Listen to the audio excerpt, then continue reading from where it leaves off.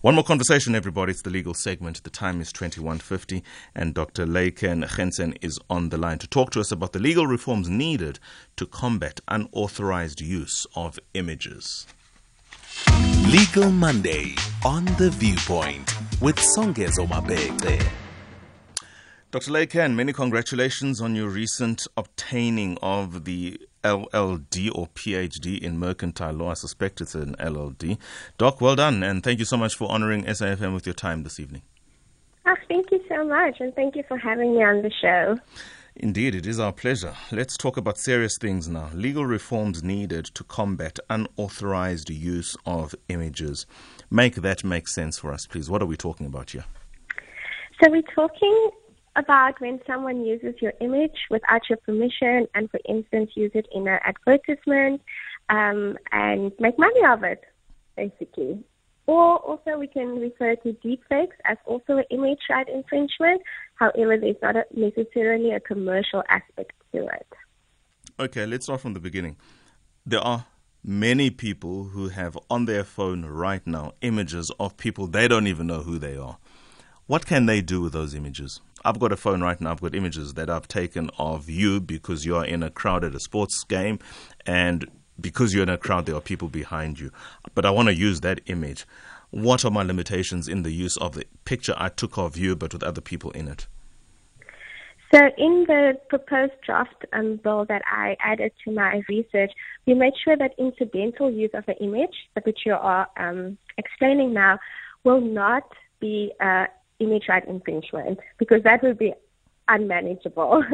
So we are here focusing on someone purposefully using an image of you to kind of brand align with a specific individual who sometimes have a big following, or they've got something to win from using their image.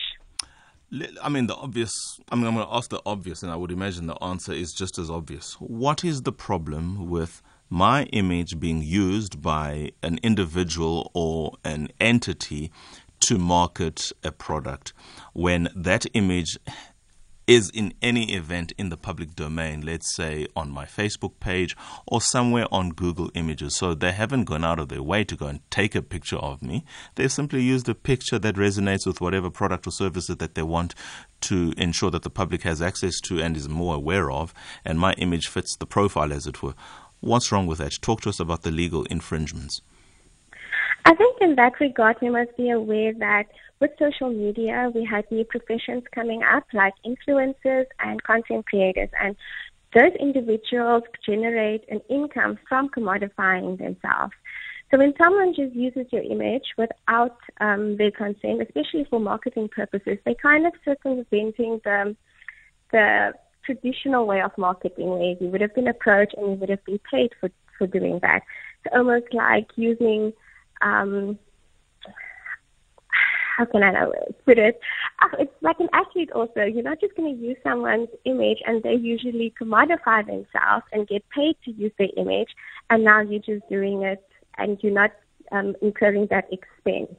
I think that is the problem. What happens when I find out that Gensen Pty Ltd has used the picture of my beautiful, handsome self and smile to market their Colgate or whatever toothpaste they have? What do I, as that face or the owner of that face, owner of that image, have as a legal consequence and right available to me? In other words, what can be my first step, or what should be my first step? So currently you have to rely on your common law, mostly the common law of the law of delete, which maybe can assist you in these instances where you can then claim for loss of pure economic loss. And I think that is a more difficult route because you have to prove all 5 delictual requirements. Whereas if we recognize an image right infringement can be clearly defined in legislation, and the plaintiff, which is you in this example, will have legal recourse by simply relying on the legislation. There are so many probable breaches that are taking place out there, and many persons whose images have been used probably are not even aware. And even if they might be aware, they probably wouldn't know where to begin to recover the delict that has been occasioned against them. What is your advice to those persons? I think at the moment, because challenging it the legal route and going to court is tedious and it's uncertain. The best you can do is make use of social media platform, the reporting of it, that helps. And usually just approaching the brand or the person and just asking to remove the picture, that is currently the best that you can do if you don't want to follow the long, drawn-out route to go to court. Can you share with us what Popia has to say or how Popia relates to any of this, if at all? And perhaps you might want to make remarks to the Copyright Act, just from an intellectual property perspective. Does that even apply in the circumstances?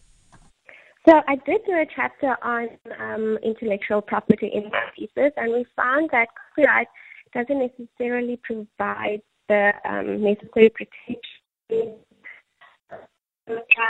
the work that's reduced in material form.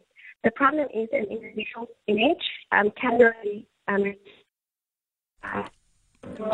Layckan, sorry, Dr. Gensen. I am struggling with some form of network issue. I haven't been able at all to get your response in relation to what your chapter on copyright and intellectual property focused on. Do you please want to respond again to that question? Okay, so we did investigate copyright, and we found that because the work needs to be reduced to material form as one of the requirements in the Copyright Act, it will be very difficult for an individual to reduce the image as defined, which is not only a picture image, to material form. Thus, copyright will not help in this instance. Secondly, we did look at copy, but we also said it's very limited because it will only provide protection to your image in picture form.